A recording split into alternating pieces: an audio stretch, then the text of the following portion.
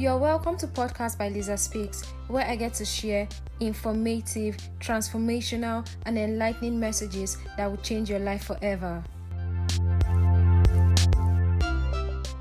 Good afternoon. Welcome to the month of September. I wish us a month filled with favor, increase, abundance, and greater levels in every aspect of our lives. So today I'm going to be discussing a topic that affects all classes of people. It affects the old, it affects the young, it affects the rich and the poor. Now, that topic is discouragement. We're going to be discussing today what discouragement is all about and how to deal with discouragement. So, what is discouragement? Discouragement is a feeling. Is it a feeling? Is a state.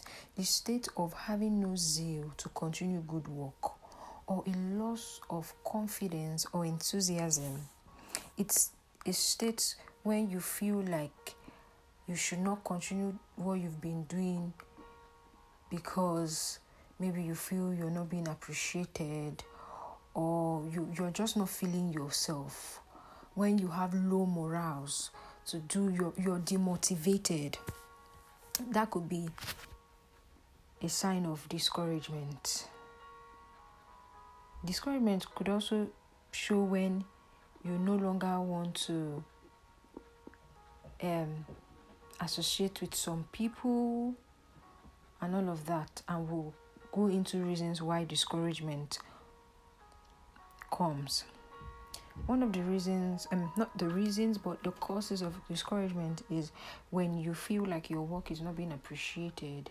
And that reason could be maybe criticism from people about what you do, or conflict with your friends or your family could actually make people discouraged. For some people, it could actually be correction.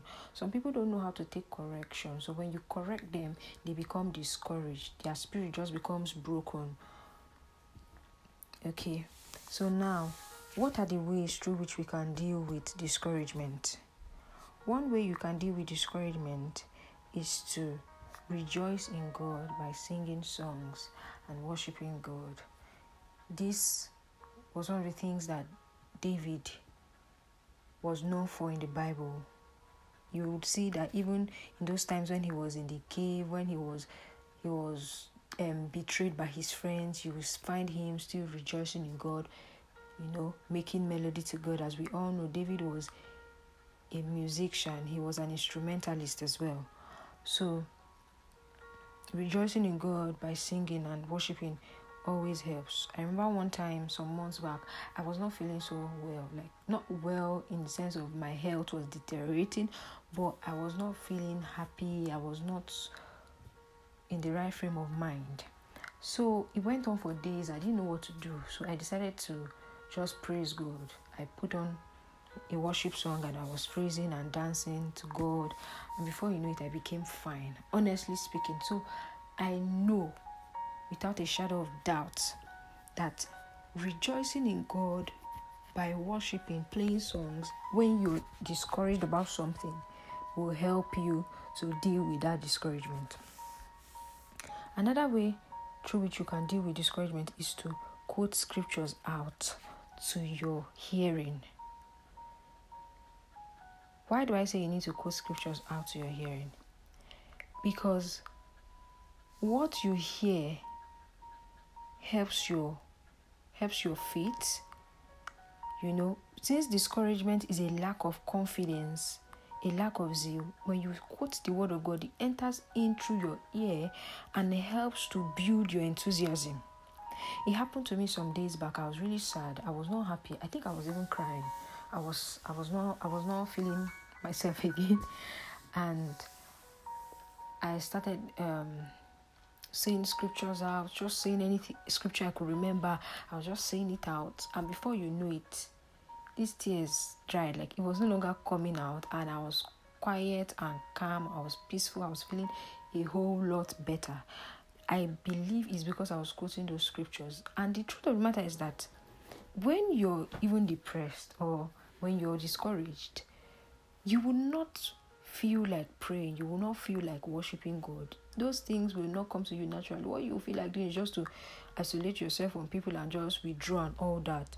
But on the contrary, if you practice it, if you do it, whether you feel like it or not, you would see that it will actually work for you. Because that day, when I was quoting the scriptures, I was not feeling like it at all. One side of my brain was telling me, this thing you're saying, are you sure you're supposed to be saying it? Like, but I just kept saying it. Whether or not I liked it, I was saying it. And before you know it, I had peace. So these are the 2 ways we can deal with discouragement. Next week, I'll continue on the remaining ways through which we can deal with discouragement. Thank you for listening.